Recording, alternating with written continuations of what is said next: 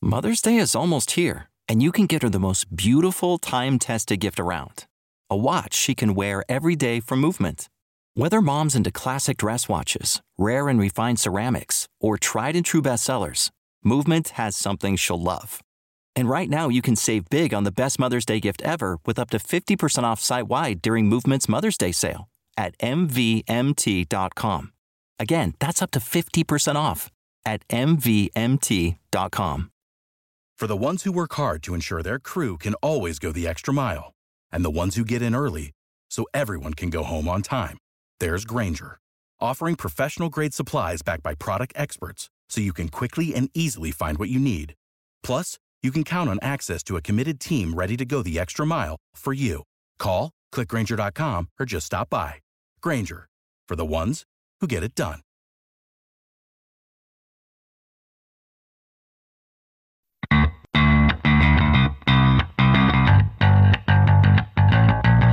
Coming to you live from downtown Detroit, this is Benzinga's PreMarket Prep with your host, Joel Elconin. This is a volatile puppy here, isn't it? And Dennis Dick. I'm bidding a penny. I will buy the stock for a penny. With everything you need to start your trading day.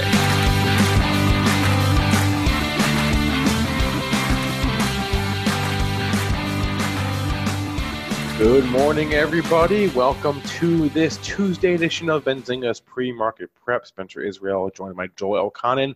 Dennis Dick is here with us, but he will not be on our show for about 10 minutes. We're going to call him on his phone at around 8:10, and then he'll be with us on video at like 8:25-ish. He had to drop his kid off at school. Don't you hate that, Joel? So, or daycare, school or daycare. Yeah, so it's been a long time. It's been a long time. Right. So in the meantime, it'll be just Joel and I for the first few minutes here. We got a lot to discuss, though. Tech stocks that broke out yesterday, we're going to discuss a few of those. And that's sort of in line with the theme of the week, which is CES. A lot of news coming out of Vegas on the tech front. So we'll get to some of those headlines as well. A lot of ratings to discuss this morning, both upgrades and downgrades. So we'll get through as many of those as we can. We'll take some questions from our chat, and our guest today at 8:35 we'll be joined by Ryan Detrick, who is a senior market strategist at LPL Financial. Great follow on Twitter as well at Ryan Detrick. Joel, what's the word here overnight? We got some green here, Spencer. Up 1 3/4 handles at 45 1/4. That's 32.45 1/4. Continued to the rally yesterday into the 32.50 handle. Really nothing up there at 54.50. So that's a target on the upside. Your all-time closing high, that came Thursday at 32.59. Your all-time high happened Friday after hours. That was a pre-market at 32.63.50. There's the big numbers we're looking at on the upside. On the downside, if we ever go down, your pre-market low is just below the close of 43.50. 41.75 marks your pre-market low. Really can't find much for you folks under that. Another 5-handle drop, 32.35. Have a lot of numbers in that area. Crude giving a little back, down 57 cents here at 62.70. Keep an eye on unchanged now in the crude market after that big move yesterday. And let's see. The 2-day low on that is way down at 61.13. So there's your next target if you're looking for some more downside. Gold, giving some back to, got close to 1,600, peeled back yesterday, down 70 cents here at 15.68. You have silver in the red too by 3.9 cents at 18.14. And don't look now, bud. Here comes Bitcoin. That's up $325. The futures at 7,940. I noticed on the futures yesterday that there was some pretty good volume coming into that contract, and it was on 3 green days. So probably should have picked up a little GBTC or something. But what I was looking at on Friday, nearly 8,000 contracts traded on an up day. Big up day or decent up day on Monday. Another 6,000 contracts. And we've already traded 4,000 today. That's some of the highest volume we've had in Bitcoin since December 18th. So let's see if we can clear that $8,000 hurdle.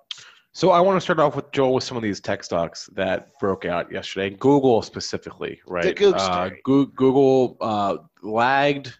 Didn't have as great a year last year as some of its peers. But if yesterday is a sign, then it's going to be a good year, a catch-up year, you could say, for sure. Google. Knocking on the door of 1,400 here. Broke out. You had a pair of highs in the same area at, just call it 1,370. Got, yesterday's low. If you were trying to buy 45.54, you couldn't do that. 1,350 was the low. Hard stocks to follow. I'll just keep an eye on this closing price here. If I was initiating a short, that's where I would want to try and bring it in, 94.21. If I was trying to long in this, I think that would be, I would wait for a pullback to the area. All-time high here, 1396.50 from yesterday. Trading above that here, or just at that area in pre-market trading. But you know how I hate $1,000 stocks. So. Yeah, you don't love them. I don't. You don't love them. I mean, it's, you try and do levels on these things. It's just too wide. And if you trade them, you got to trade them smaller. But they need to do like 10 for 1. 10 for 1 or 20 for 1. But they won't, because having a high stock price is prestigious on Wall Street. But looking good. I guess a war is good for the FANG stocks. That was something that Dennis tweeted out yesterday. So. Yeah. Well, I mean, one thing war could be good for cybersecurity stocks, and that sector broke out. CyberArk, for past couple of days too. CyberArk, FireEye. Let's look at a few of these names because they're having. Who called this? Who called it? Yeah, who called this move? Did you? On our show. Is that the answer? Is it you? Nope. No. I'm not going to take credit for some. I mean, people in our chat have been talking these stocks up for no. Do you not pay attention during the show? I do pay attention. You don't pay attention to the guests. I do pay attention to the guests, but I can't remember what every guest says. All right, who? Chris. Robin pays a little bit more attention than you did. I'm sorry. It's a lady guest. Well, it wasn't recently. It was. Yes, it was. It was very recent. I'm trying to find what Robin said in the chat. Anne Marie. Okay. Oh, yeah, you cheated. Okay. Yeah, I cheated. That was like 2 weeks ago. I can't remember what she. I cannot remember what she said. It was 2 weeks ago. I cannot remember what she said 2 weeks ago. I'm sorry. That was your call. It was before I went on. It was the Friday before I went on vacation. Everything before that is a black hole for me. And I think I said something. Maybe we should roll the tape. And I said something about. Are we going to war or something? And everyone, you're right. Okay. And everyone now was that, like, Joel's talking war. And then Trump listens to the show and he starts a war. Right. Now that you mention it, I remember her saying that. But you're right. Okay. She did say that on Friday the 27th. Yeah, she did. So we should roll that. Might be a good article. But CyberArk, I mean, look at that. FireEye, a few of these stocks have had very good starts to the year. Yeah, FireEye. I mean, if you want to go with the perennial dog, that's up another 51 cents. Maybe this is finally getting off the mat. CyberArk, a good move. Trading up again, $1.61 at 128.39. What did you have here? Boom. We're above the earnings high. Oh, we're getting in an area of pretty thin resistance here. Let's see, where can we go here in CyberArk? 141.65 is too high, but that's your monthly high from August. But go back and take it. If you're looking for a target here, you don't want to hold out for 141.65. I'm sure you can find some daily highs to lean on. Better it'd be a double top or triple top, in the 130 handle. Palo Alto, Proof Point, PFPT, just a few others. I haven't looked at every stock in this sector, but there's just a few other names that looks like it. Look at that PFPT. That looks like that's ready to go. It got right up to resistance yesterday. What was the high? High from yesterday was 2065. You had another pesky high at 1999. Another high. I mean, 120. That could be a breakout there for Proof. What is it? Proof Point Inc. Yeah, and then CrowdStrike too. Great day yesterday. CrowdStrike. CRWD. Very good day. Continuation of a 2-day move. This might have been one to have been keeping an eye on early in the morning because you 51. Not really 51. It kind of broke out the day before out of 50.5. When it went through yesterday's Friday's high at 51.99, it was off to the races. Let's see. Your next daily high, let's see where this comes in at. Well, we're trading down 61 cents. So use yesterday's high as your first target, and then be careful because 57 was a high on December 4th as well. All right, we're going to try something, and I'm going to call Dennis on his cell. So, You're going to call Dennis on his cell. How is he going to be? I mean, does he have all the computers in his car? I don't know. He insisted. Dennis. Hello. Okay, Dennis, What's going on? can you hear me? Are we live? We are, yes. Why are you in your car, Dennis? Come back. I know this is weird for me. This is a weird morning for me. So my wife had a minor surgery just yesterday. She's doing well, but she's on bed rest for a day or two. So I'm kind of doing it all here this morning. So I got to get the two kids breakfast, dressed, off to school. So I got to get the boy. He hits the bus at 7:54, and then I get the girl to daycare. So I just dropped the girl off at daycare, and I'm now about 5 minutes from home. So once I get home, I get in my stock and I can get into my system. So I'm going to use you guys today because I have no idea what's going on because I've been doing kids all morning. So tell me, Mr. Israel, tell me, Mr. Alconin, what is happening here in the market? Well, first of all, did you go to Tim Hortons before you dropped her off or on the way? I don't drink coffee, but I'll tell you, if my wife was driving, she would definitely be going to Tim Hortons before going to the daycare. So Tim Hortons gets money from us, I think, every day from my wife. So, yeah. But I don't drink coffee. I'm just on natural adrenaline all the time. I'm on adrenaline from that Connor McDavid goal last night. Did you guys see that? I did, yes. Did you see that goal? You should almost show that on the show. I've never seen a goal like that. That was impressive. Anyways, it was a big win. It was Canada versus Canada, Oilers versus the Leafs. The Oilers haven't beat the Leafs in like 5 years, and Connor McDavid put on a show last night. And finally, the Oilers have victory in Toronto. And so I'm on adrenaline from that, so I don't need coffee. Yeah, you are one up this morning. But don't the kids know that you have to trade? I mean, come on. I know. The kids should just have to wait to go to school until the trading's done. But we've been talking tech stocks so far, that specifically stocks that broke out yesterday. Google, cybersecurity. We didn't get to Roku yet, but all these names had great days yesterday. I'm sure you saw that. Yeah, and you know, it's predictable. It's funny. I actually tweeted this out, and somebody was tweeting, war equals buy FANG. And I was like, well, that can make some sense because if you're scared about war, you don't leave the house. So Facebook, Amazon, Netflix, Google, those are all plays for not leaving the house. So they bought FANG yesterday because they're scared about the war. It all makes sense, Spencer. Doesn't make sense to me, but okay. Kind of sounds like it's a bit of a joke, but somebody like me, I never leave the house. So now I actually left the house today, so I get to see the world. I'm like, holy cow, there's traffic, there's stuff going on out here because I don't leave the house half the time. So, but the tech stock rally was very impressive yesterday, and it was across the board in the techs, and you did see other defensive stocks start to sell off as well. So you've seen the natural rotation again. It's just a repeat of what has been happening basically in November, December. Tech stocks are winning once again. Yeah, we talked about it. Some of the defense stocks did sell off from their pre-market levels, but those are higher price stocks and a little bit thinner. Yeah, when I say defense, I meant I didn't mean the Lockheed Martin's actual defense for the war stock. I was actually talking about like your Coca-Colas, your Procter and Gamble's, your XLP components. Those are the stocks that I don't see those stocks participating in the next, if we're going to get in the next bull run, I said this a couple days ago on the show, I don't think those are the stocks we want to be in. I see those stocks leveling out or even going down as the natural rotation continues.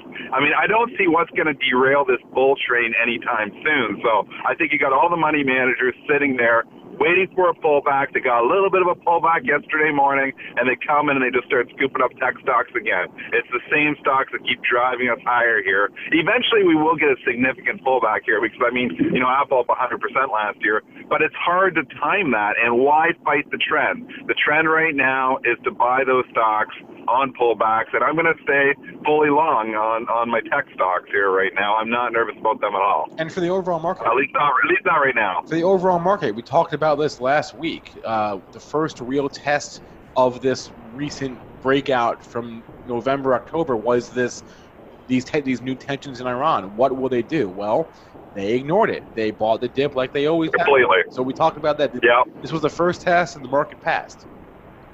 Yeah, the more the macro political environment changes, the more the market stays the same. It's simply buy the dip. And we saw it yesterday again. The buying the dip mentality just has not left. You cannot spook this overall market here. It stays spooked for a few minutes. The people who are spooked are the people who are underinvested. That is who is spooked. And every time you pull back 1%, the money manager's coming in and scooping up stock because there's so many people who probably thought, we've come too far. There's people who have been playing this market from the short side, and they're really in trouble. So, speculating that, okay, well, we've got war tensions now. People shorting overnight. I mean, on the first news of the war, we were down 40 handles that night. There were some people selling stock and some people selling the futures. Those people are all caught now, too. So I don't see what derails this rally anytime soon. I mean, anything can happen. Stuff happens overnight, and risk happens fast. But as of right now, they're shrugging off any worries, even on the war front. And we got a jobs number coming up on Friday. So, I mean, that information, I'm sure they're going to keep low unemployment again or even lower. One stock you missed out, Salesforce.com, had a great day yesterday, too. Busting out to a new all-time high. That had a huge day. Did they have an upgrade from somebody? Salesforce yesterday? Yeah, they had something yesterday. It was RBC upgraded them to their top pick. We talked about that. Overnight, yeah. Right, and they raised their price. Have you looked at any quotes, Dennis? Have you looked at your phone at all? I haven't seen anything. I just looked at the futures quotes. I know when I looked about 30 minutes ago, we were basically flat. Where do you? So what are we doing now? We're up a buck in the S&P.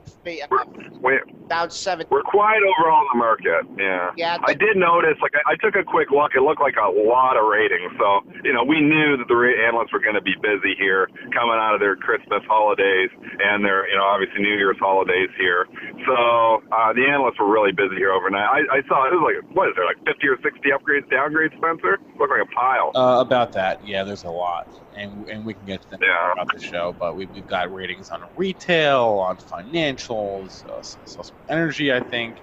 Some home builders, some consumer staples, a lot of ratings. Tech, a lot of ratings this morning. Lombardo 141 likes you on the telephone, Dennis, and he wants to make. You know why? Because you don't just see my hair, my bad hair. There's no way to. But the bad hair indicator, it's really bad here today. I'll tell you that. All right. All right. So you're gonna see me. I'm actually 2 minutes from home here right now. So maybe I'll hang up with you and I'll pop back on in 5 minutes on my regular Skype. Before you go, just for a milkshake, can you tell me where Tesla is trading within $2? It closed. Oh man! It traded at 451.54. That was the close from yesterday. Yeah, I'm gonna say Tesla's probably up again. 455. 450. Just for fun.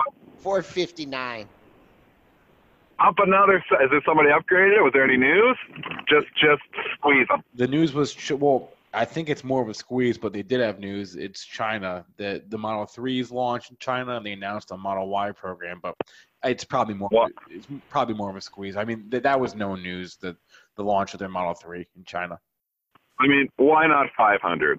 You've come this far, 459. I mean, and I said it a couple days ago on the show. I said I could see how this thing could be $500-600 eventually.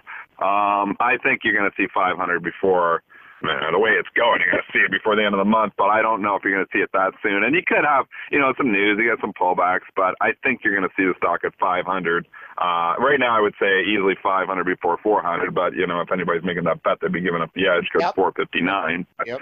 But I this path of least resistance is still higher here. The shorts have just been murdered on it. And just a vision, if you're short this stock, and it pulls back $20, you're probably thinking, okay, I got to get out, cover some. You're just hoping for any pullback to buy. So there's so much underneath demand here, not only from the shorts, but people who want to believe in the story here now too. So do the fundamentals, justify a $459 price? Probably not, but it doesn't matter. The story matters more than fundamentals all day, every day. We've talked about this on the show for years. This market is all about a good story. You got a good story, it can stay hot for a long time before the fundamentals really matter. We'll let you hop out of your car, but in the next week or so, we got someone that's shorting Tesla and shorting more into earnings, and we're gonna get them on the show and hear what they're. Yeah, bring them on. Yep. I like to hear the bear arguments. I mean, we've heard them, but the bears have been quiet on Tesla for a while here, so maybe maybe they got some new case here. Maybe they talk me out of it. But right now, I just don't see any reason to. If you're along this thing, I don't see a reason to sell here right now. All right. Wish I was long. I wish I was long. Get to the house there and ping us, and I'll be with you in 5 minutes. Okay. All right. That was fun, Dennis. So if you're in your car, you can't call us. We never got any phone calls when we tried that, did we? No, we didn't. But now you have no excuse not to listen in your car if Dennis can call us in from his car and do the show.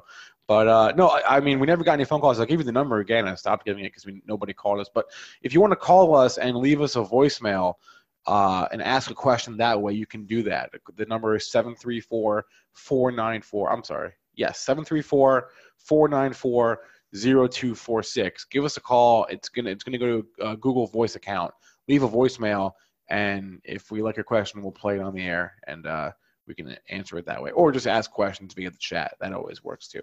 So let's get to some of these ratings, Joel. As Dennis mentioned, there are a lot this morning. Let's start with tech here. Cowen & Company is upgrading Western Digital and Micron to outperform this morning. Boy, oh boy. Dennis bought that Western Digital when it came down. I balked on it. Came to that $40 area. That was a while ago. I know he's long gone. It's turned. It's up $1.90, 65.27. Pre-market high, if you're looking for a target, 65.85. So we're right there right now. On the monthlies, maybe just think about $70. I mean, but a huge run here. And probably some people probably got faked out too, because you had that monster run from 48 to 61. You had a couple days of consolidation and then another move higher. So that one is looking good.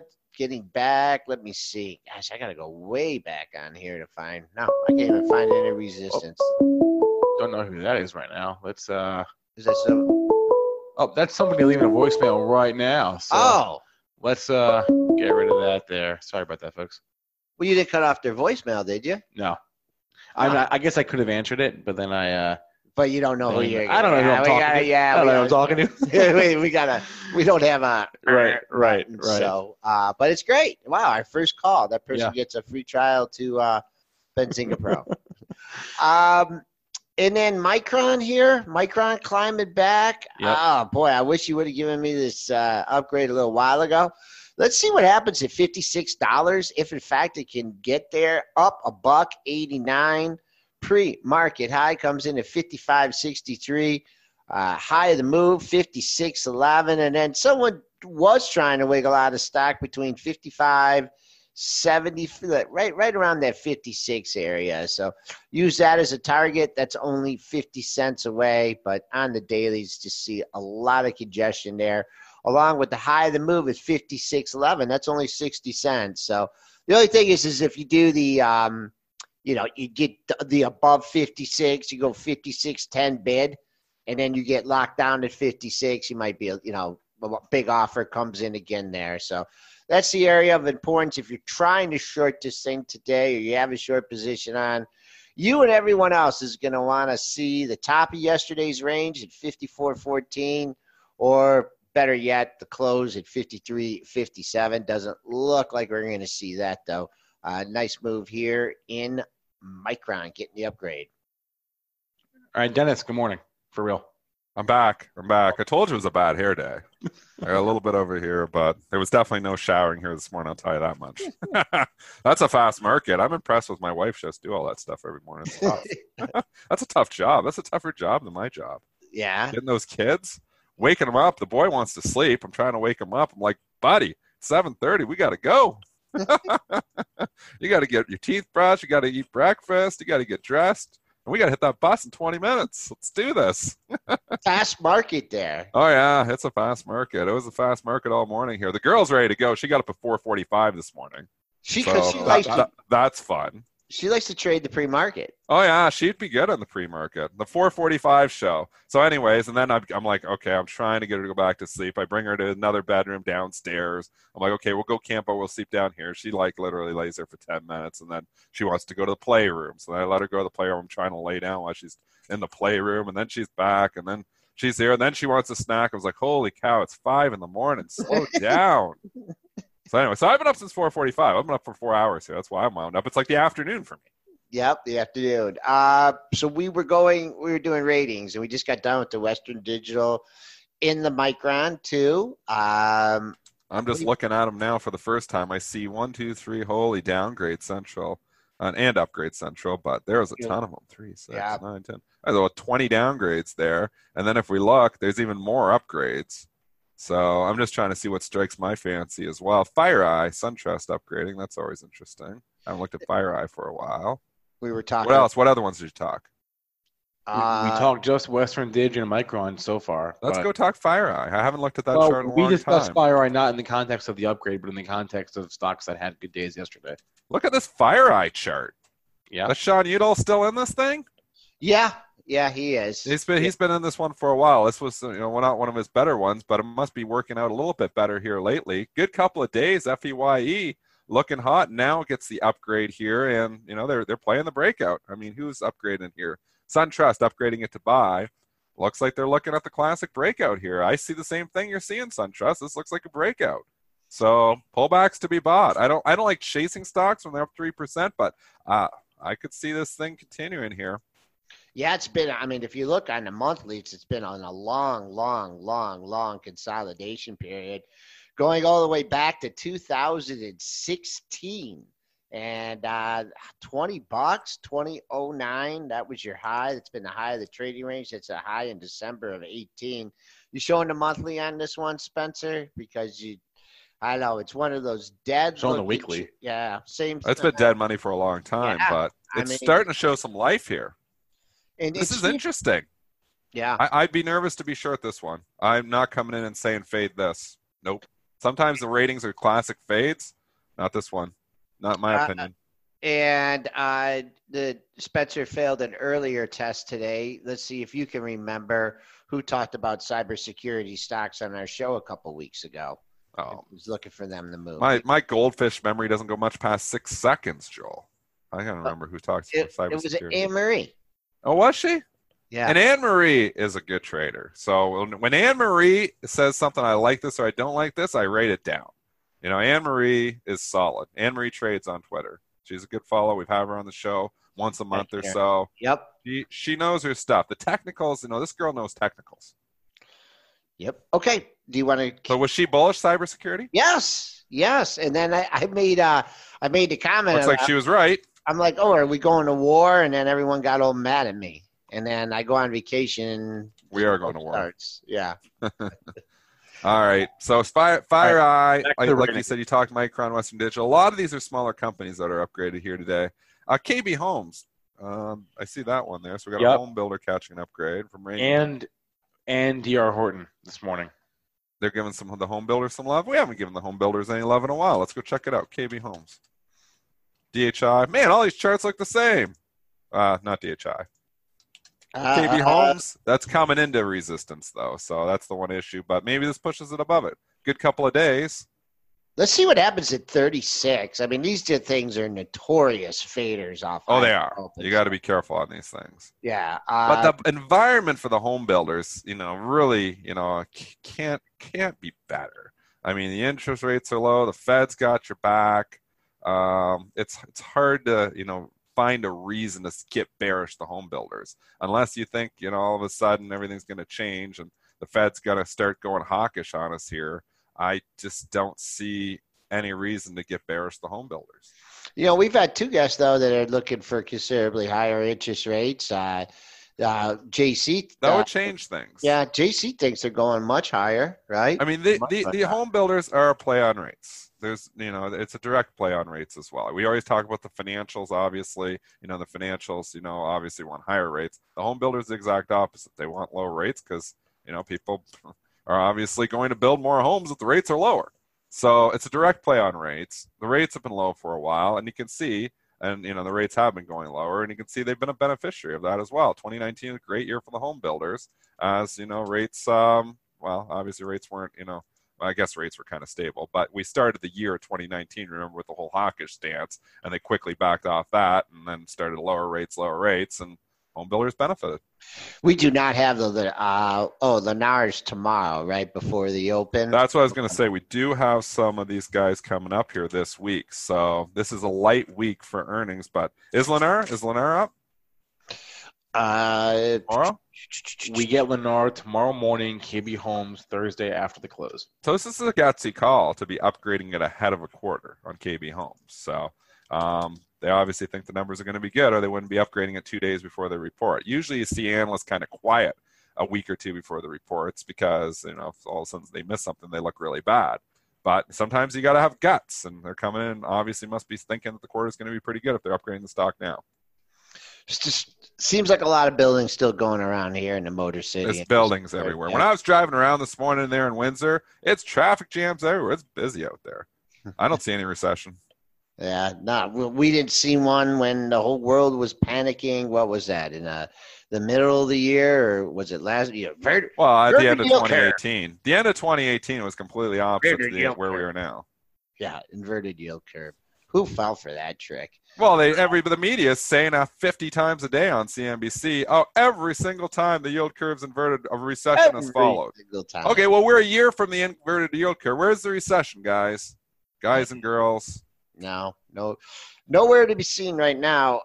We got 3 minutes here before our guest. That's Ryan Detrick. He's Ryan's great strategist at LPL Financial. He has some interesting data to show with us here. I got a level for you here, and LJ in the YouTube chat is looking at EA and ATVI. Look at ATVI. It's interesting here. Check out this 60. We're getting a run and start at it here this morning. Could this thing be – I'm long ATVI in the long-term portfolio, full disclosure, and I'm planning on sticking with it. But that's 60 is a big level. I mean, it's bumped up here a few times, 1 time, 2 times, 3 times, 4 times. Eventually, it could take it out, and it'd be in a breakout. The old EA2 is breaking out too. These gaming stocks, I have Take-Two as well. That looks all right. Look at TTWO, same setup. 125, big number there. Bumping its head up against there too. These things look like they're gearing up to break out a resistance. Watch them for the breakouts. What? I mean, nothing is broken out until it's broken out. So, maybe we shouldn't jump the gun here. But above 60 and above 125 on ATVI and Take-Two respectively, those would be in breakouts. No, look good. And Take-Two is near – that's almost back at its all-time high. It does have a pair of daily highs. This is called 125 and a quarter. Also, it bumped up against that area in December. And then the other high, if you get to that 125 and a quarter area, things open up to 126.35. What's going on with Fortnite now?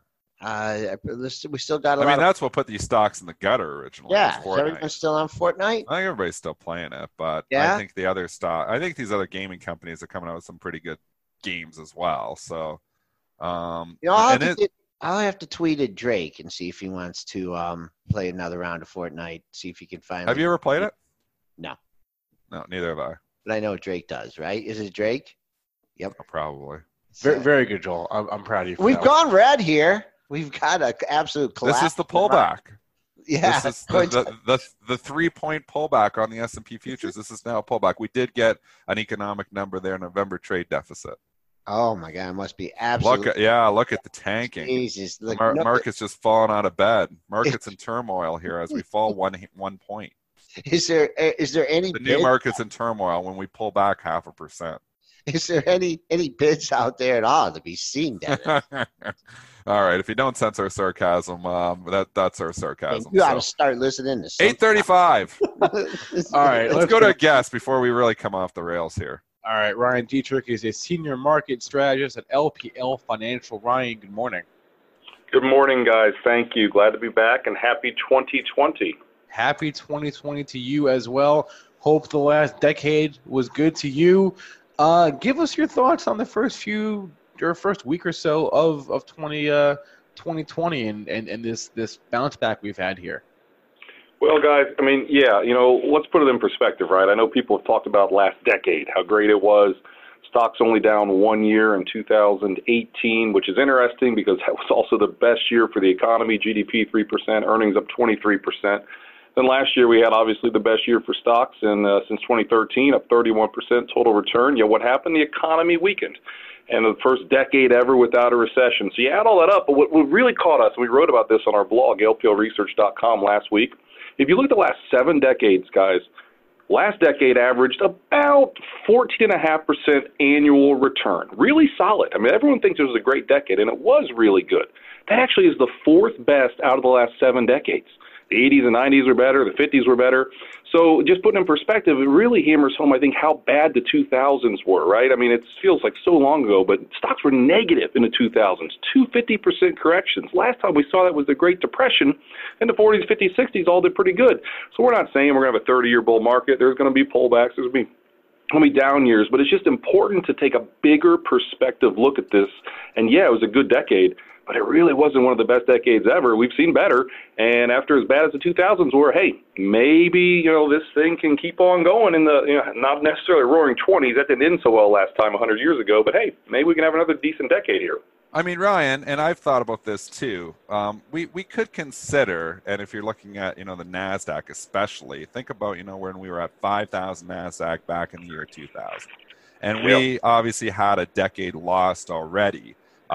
Really, when you consider 2000 to 2010, because after the financial crisis, we were significantly lower than the 5,000. We really never even recouped the highs on a lot of these stocks like Microsoft until 2 or 3 years ago.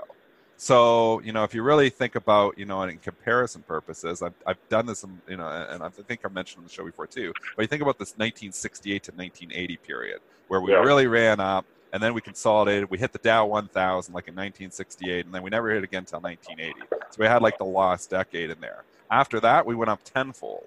I mean, you could almost, and maybe valuations aren't as cheap as they were back in 1980, and obviously interest rates aren't 17 or 18% anymore, which is so it's a different environment.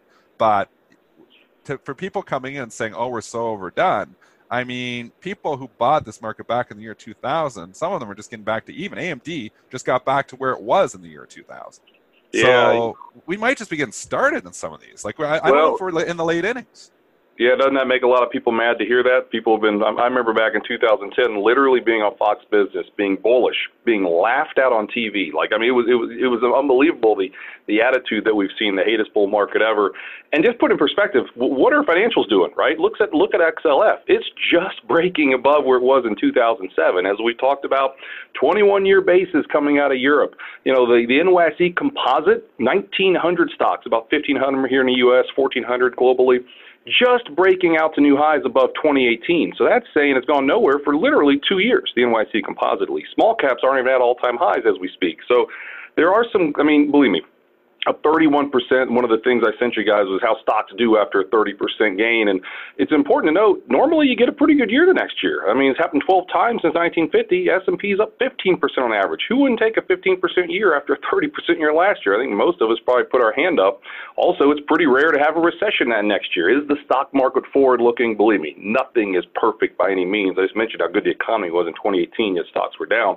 But still, usually strong gains suggest potential double-digit gains the next year, and you usually avoid a recession. I mean, is it that simple? Maybe not. I mean, we got the geopolitical concerns and things like that swirling, and it's an election year, so there's going to be lots of things there.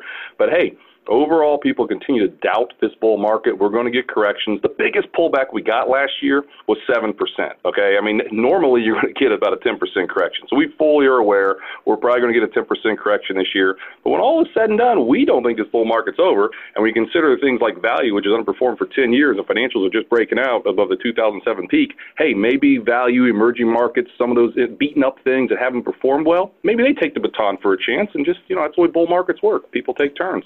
I mean, the emerging markets, so if you look at the EM, and there is some currency effects in there, but if you're just looking at it on U.S. dollar basis, when 2013 the EM was $44, in 2020 the EM is $44. I mean, if you're just backing up, if you're just an EM investor and not worrying, not considering the currency here, I mean, it's got nowhere. No, that's exactly right. You talk about, so that's kind of the technical front where it's gone nowhere, which I think is encouraging, right, if money starts to flow there. We think the dollar is going to go gently lower here. The Fed's on pause, as most of us know.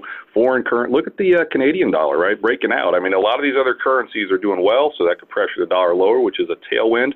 Last thing on the fundamental front, if you look at earnings, earnings in the U.S. this year we think could be between 5 and 7%, just the long-term average. Emerging markets earnings this year, guys, could be very well double digits. It's expected to be up 13 or 14%. We think maybe comes in a little lower.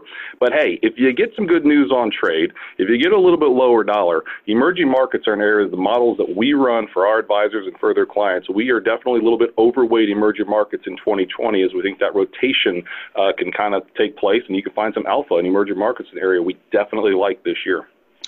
Ryan, do you think the fact that we saw two bad recessions in the same decade, one of them being the worst since the Great Depression, do you think that clouded people's judgment a little bit and screwed up people's frame of reference for how to invest in the long term?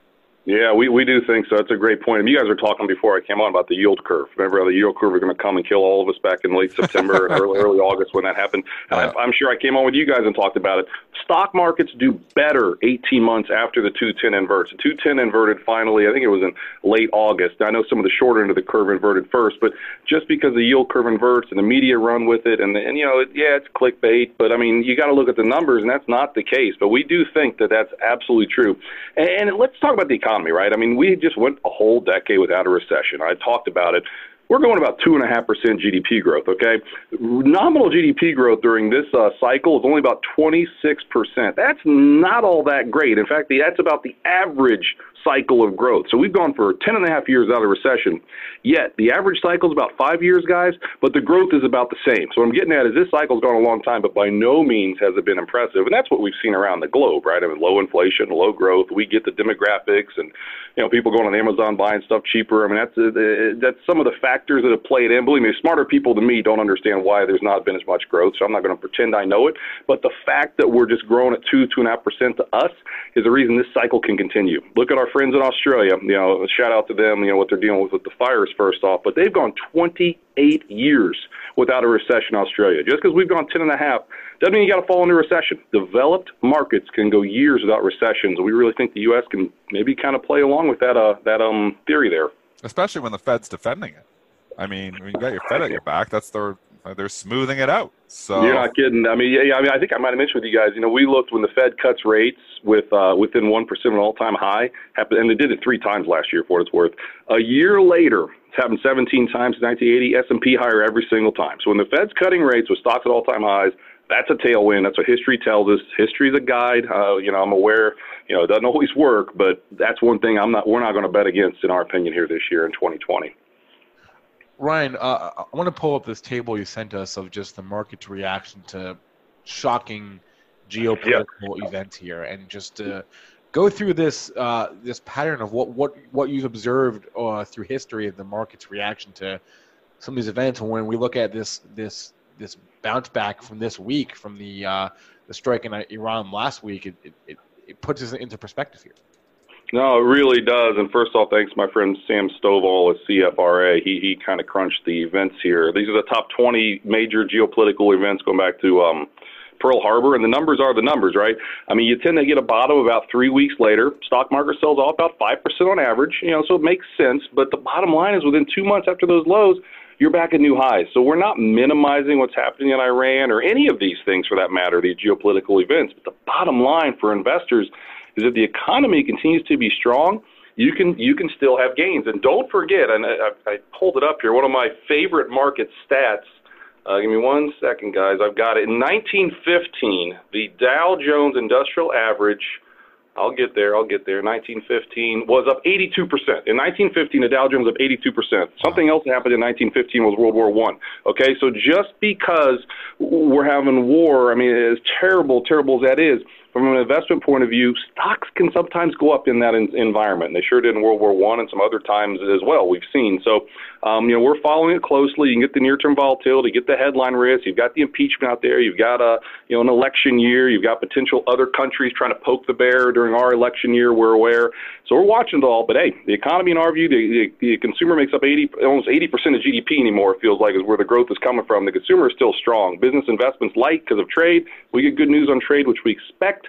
Business investment can come back, and this cycle can keep going. We'll have pullbacks, but it doesn't mean we have to go to a recession or bear market. So let's talk specific sectors. Is there a sector or industry that you like more than others for the year? Yeah, I mean, I can't talk individual equities, but from a sector point of view, we still like cyclicals. We liked them last year. We like them this year. And I kind of talked already. We've talked a lot about tech, right? Tech was up 50% last year. And you guys talk about AMD and different names. I can't give an opinion on that. But with tech, man, it's up a lot. So we've ridden that train. We're thinking maybe lighten up a little bit on tech. Like I said, moving to financials, which are just breaking out above the 2007 peak. We like industrials. We went into the defense area recently, and that clearly did well with what happened in Iran. So we like those areas. Like I said, we like emerging markets. And the healthcare is one we're actually actively talking about upgrading as well, kind of depending on who the next Democratic potential president could be, might move healthcare a little bit more. But that's kind of a wild card group that we think has a definite potential this year as well. What about energy here? We've had some a divergence of opinions on this show about energy. What are your thoughts?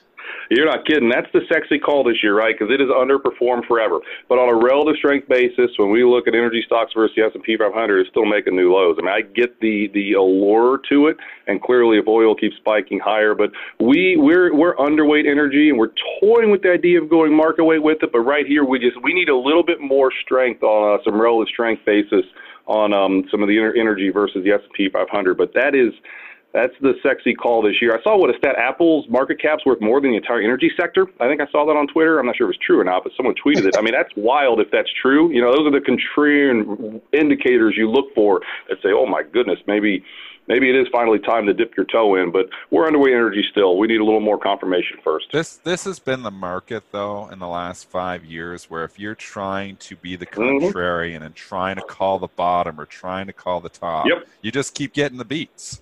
So, me and Joel have always been natural contrarians, and I've had to almost adjust all my trading just to go with the flow and go with the trends because, I naturally like to fade. I want to be the hero and call the top. I want to be the hero and call the bottom in energy. And it's been a very difficult thing to do. And I just don't, there's a lot of people trying to do it here again. It's tough to do. Yeah, that's camp I'm in. We've gone to MLPs a couple of different times for some yield and kind of been burned as well when the technicals didn't support it. Maybe the fundamentals did, a good yield, and we've been burned a couple times. So when it comes to energy, I really need to see the relative strength turning higher before I can comfortably dip my toe in. I just think financials breaking out, industrials breaking out, tech, keep riding that train. Those are the groups we're going to stick with. They brought us to the party, but we're sticking with them in 2020. And you mentioned the election year cycles. Any comments on that? Oh, you tend to see a little bit more volatility, but most of the gains do happen late. Think 2016, right? I mean, 2016, we had a massive rally after the election. The Dow had a record 9-day losing streak ahead of the election. The thing that we like to point out, and maybe you've had some other guests talk about this, but the 3 months before an election, if stocks are up, the incumbent tends to win. If stocks are down, the incumbent tends to lose. It's happened 20 out of 23 times, worked every time since 1980. So as we get closer to the election, how the stock market's doing could give a little bit of a clue. And then the other thing I love to point out, in 2016, copper had a record 14-day win streak directly ahead of the election. Kind of more of an industrial play, honestly, what was considered more of a Trump play. Copper in the stock market accurately, I think, predicted the who was going to win the presidency. So let's pay attention to what the intermarket analysis is telling us as we lead up to this election. It might give more of a clue. And anything you're staying away from? I mean, you mentioned you're a little bit tepid on the energy sector. Is there anything like pot? Can pot get hot in 2020 after a dismal 2018 and 19? Anything you're avoiding? Yeah, I mean, the Develop International is one that we're still underweight, and I'm aware that that's another sexy call this year, kind of with Europe breaking on a 20-year basis, but we still need to see more there. We like the U.S. and emerging markets over developed markets. Then your defensive names, your REITs, your utilities, those are the areas we've been underweight, and we relative strength rolling over, and we kind of continue to see that play. And, you talked about rates before I came on also. Kind of like what JC thinks. We think rates can go a little bit higher this year, maybe higher than some people expect as copper is starting to turn up, industrial metal is starting to turn up. So, higher rates could kind of impact bonds, obviously, and bonds were short in duration by buying higher quality bonds. And we like mortgage-backed securities. We think a little more yield there and higher yields mortgage-backs can be an area that people could find a little bit outperformance in their fixed income portfolios this year. All right, we've been on the line with Ryan Detrick from LPL Financial. He's their senior market strategist. Ryan, thanks so much for the time today, and we'll talk to you later in the year. Have a good one. Thank you, guys. Appreciate it. See you soon. Take care. Bye-bye. Thanks, Ryan. All right, it's 8:50. You got 10 minutes left in our show today. I want to play a voicemail that somebody left us a few minutes before Ryan hopped on. Let me play this voicemail. I hope it works. We got a phone call, and I listened to it while Ryan was on with us. And let's play this person's voicemail now on the show, and hopefully this works. Trying to play it right now. 1 second. Okay. I don't know. All right, hold that thought while I figure out how to play a voice. Oh, there we go. Okay, here we go. What's up, PreMarket Prep? Just saw your phone number dropped on the morning show. Figured I'd give you guys a holler. Quick question. I'm a smaller account guy. I'm underneath the day trade limit of $25,000 to have unlimited day trades. I was wondering if you guys had any advice for us smaller guys out here with 3 day trades a week. Thank you. All right. Love the show. Any advice for smaller account guys who are under the pattern day trade limit rule? Yeah, this came in, I believe, during the financial crisis. And if your account's under, is it 25,000? I think it's under 25,000. Then your pattern day trading, you're allowed, I think, 3 trades a week. They just didn't want, I guess, I don't know, after the financial crisis, they want people blowing out their account. I'm not sure exactly why, the reasoning why they don't want them churning, but that rule is in effect and obviously applied across brokerages there.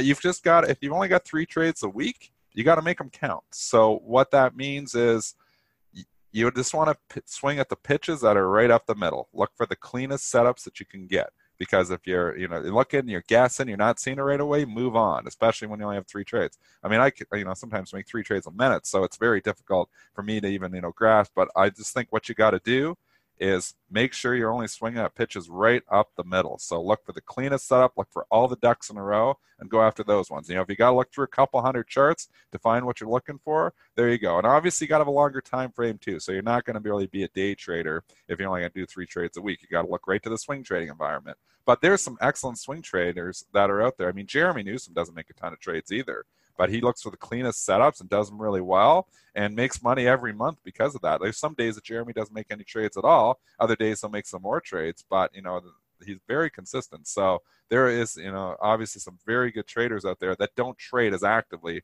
as, say, somebody like me. A lot of people are saying here that a cash account with no margin, that you could trade options with no you could trade as many options as you wanted. Options are different. Account. Okay. And then a couple other people are saying, I don't know how much money you have to to have 2 accounts, so you could theoretically get 6 trades. I guess the best thing is just get conservative and get that account over 25 grand. And then you don't have. What if he doesn't want to be a pattern day trader? He just wants to make. Yeah, I think I think he's just got to go. Just look to the swing trades. Just look for those cleaner setups. I think a lot of people come on and they somebody like me making 200-300 trades in a day. I'm doing different things. I'm taking advantage of a lot of efficiencies. I'm using some automation. It's a whole different level. I mean, really, to make a living at this, you only need 2 or a couple. You could totally still, it's tough with only $25,000 or less than $25,000. But if you're just trying to, make some extra money, I mean, there's good ways in this market, and the market environment's been very good, with the bull market that we've been in, just looking for those clean setups. I mean, even like what we were just talking about, ATVI, if that thing gets above 60, then you're in a little bit of breakout mode, and that's a cleaner setup. So it's got to get above 60, but I just say flip through a lot of charts, looking for the cleaner setups, know where your earnings are happening, and obviously there's run up sometimes, and there's different strategies that we've talked about there. But I think you got to look at the time frame. If you only got 3 trades a week, you got to look at the time frame where you're holding trades more than a day. You're looking at setting up. Okay, I like this for the next week or two, and looking for those cleaner setups. And if you're in that time frame, you should be able to still make some money, even if you're only have 3 trades a week. It comes down to pick your spots, I guess. Pick your spots. And people are saying if it's pure cash account, and then it's different if you don't have a merchant account. So none of this applies to me. So I feel bad because I know the pattern day trade rule exists, but I don't know all the details of it because it doesn't apply to any of our traders at Bright Trading. So I think they're right, though. I think if you've just got a straight up cash account, you should be able to make more. I mean, if you're just not using margin, I don't see why you wouldn't be able to make more trades. Yeah, I believe that's right. I have a. We can research. I'm trying to think. I've that. done that myself, but yeah, I believe it was the cash. It's not my wheelhouse because we're at Bright Trading and we're using prop money. It's completely different. Anyway, thank you for that phone call. That was great. I don't know if I'll always play the voicemail like that. I like that voicemail a lot, which is why I played it. I don't know if I. Yeah, I like that. We'll always play. I think we should just have callers be able to call in too. I mean, we could. We could expand the show by like an hour and a half if we had callers, just like sports radio. But we also let's do it. We're going to be the Jim Rome of yes, we are. We are. And what are we call it? The Jungle. We could come up for a different name than the Jungle because we don't want to rip. And we can have clones. What? I mean, come on. What are you talking about? He's went on a big tangent here. This is a wild tangent. Talking about right now? We need to get Jim Rome on. See what he thinks. All right. Have him do some consulting. Let's look at imbalances here for a second. I'm going to take this away from the Clone Wars. Imbalances, Macy's 59,000 to buy, Disney 79,000 to buy. Those stand out. Johnson Johnson 38,000 to sell, Procter & Gamble 37,000 to sell. So again, a little bit of money coming out of some of the defensive. We have leaked a little bit, trade down 6 handles. Yeah, we CRM, which had the hell of a day yesterday, like holy cow, this is a huge move. Looks like some profit taking at least this morning. 40,000 shares to sell here on CRM, at least at the open. So you're seeing some people book some profits. General Electric, eternal sell and balance, 100,000 to sell here again today, despite the stock going up like crazy for the last 3 days. So it's been a buy into that sell and balance every day so far. But again, that sell and balance still seems to be there every day. Let's look at Mickey D's here for Alex Joseph. Sure. I wonder if that's the big guy tweeter that always follows us, gives us back up above 200. Yeah, this is interesting actually because it's been so out of favor here since our last report, and then it continued to drift. And you got me on that bet just by the skin of your teeth. I think I can't remember exactly what it was, but I think when it fell under 190, you won that lunch bet from me. Yeah. And obviously it's that was the day it bottomed and it came right back up, and now it's back here at 202. It looks like breakout mode. So I'd say above 200, I like it. I would not want to see it fall back below. Let's use yesterday's low, 199.35. If you're longer right now, that would be my stop out. And then setting up a swing trade for you, even for the caller who obviously had the margin day trading or the pattern day trading restriction. So I'd say 199.35 would be my stop out. If I'm going long this thing, maybe you could pick it up on a pullback at 201. 201.5, risk yourself a couple of bucks, and you're looking for this thing to potentially get back up and fill that gap from earnings. There you go. I was just going to say here that, as long as you get a little bit of a kind market here, you get up to 205.25. That's what I'd be using as a target. That's $3 away, and then you got a gap between 05.25 and 208.44. A lot of times, it'll fill those gaps or at least start to get into the gap. So I'd be looking at that. 202.45. That's your current price, up 12 cents. Last 2 lows, not really that. I call 199 because you had a 98.85 low, and then you had a 99.35 low. So there you go. I like the support there at 199 here in Mickey D's. One more thing I'll just hit on before we wrap the show up. Dennis, is the New Year's 2020 party over for Cassava Sciences, SAVA? Yes. I'm going to say yes. It was a fun and it was crazy. This thing kept going up. And is it, is there going to be another insider buy that drives it higher? Maybe. But now you've got, it didn't make a new high yesterday. That was an ugly candle for yesterday, peeled off and closed near the lows. For the same reason I was calling the Rite Aid. Sometimes these squeezes are easier to call sometimes than some of the other ones. But when Rite Aid was on the show, I was like, I felt like even that big day when it was $22 on the show, I was like, I feel like this is upside capitulation. And this thing's going to turn. Then the next day, somebody was asking me, or somebody was asking in the chat about Rite Aid, and I was like, I think every rally to be sold here now. I think it's over. That was when the stock was 17. That day closed at 14. Now it's at 13. So these things end ugly. I said SABA will end ugly. I think we have seen the top. I mean, it's impossible. Maybe something else happens. Maybe there's, news that comes out, on a potential, on their, you said they have one drug in the works. Didn't you say that? Yeah, the Alzheimer's drug. Yeah, so, there's always that realm of possibility. But just from a pure technical basis, that is an ugly candle yesterday, and I think rallies to be sold here now. Just talking technicals, not fundamentals. All right, S&P is just kind of a slow cash. Yeah, we're leaking. Yeah, down 5 at a Trouble. Yeah. Trouble in paradise. Didn't like some of those numbers that came out. We'll see what happens. The next area of support for me comes in at 25.35. We'll see if we can catch a bounce there. Below that, kind of a thin day yesterday, so not a lot of major support in there until you get down to the area of Monday's intraday low, 13.25. Super big important numbers. Friday and Monday's low were right next to each other, 06.75, 08.75. Long ways from there. We'll see what happens. All right, that's it for our show. Give us a call. Leave us a voicemail, 734-494-0246. Also catch the replay of our show on YouTube or our podcast on iTunes, SoundCloud, Stitcher, TuneIn, or Spotify. Please remember, all the information from our show was meant to be used as informational purposes only and not for investing or trading advice. Everyone have a great rest of your day. Thanks to our guest, as always, Ryan Detrick. Thanks to all of you in our chat. We'll be back with you for our next show on Wednesday.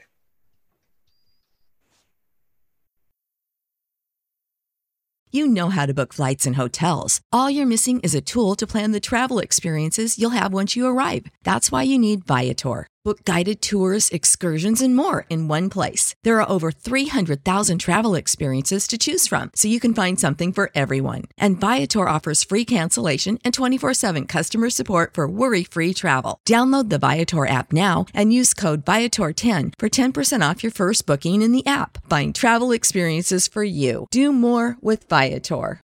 When you need mealtime inspiration, it's worth shopping Kroger, where you'll find over 30,000 mouth-watering choices that excite your inner foodie. And no matter what tasty choice you make, you'll enjoy our everyday low prices, plus extra ways to save, like digital coupons worth over $600 each week. You can also save up to $1 off per gallon at the pump with fuel points. More savings and more inspiring flavors make shopping Kroger worth it every time. Kroger, fresh for everyone. Fuel restrictions apply.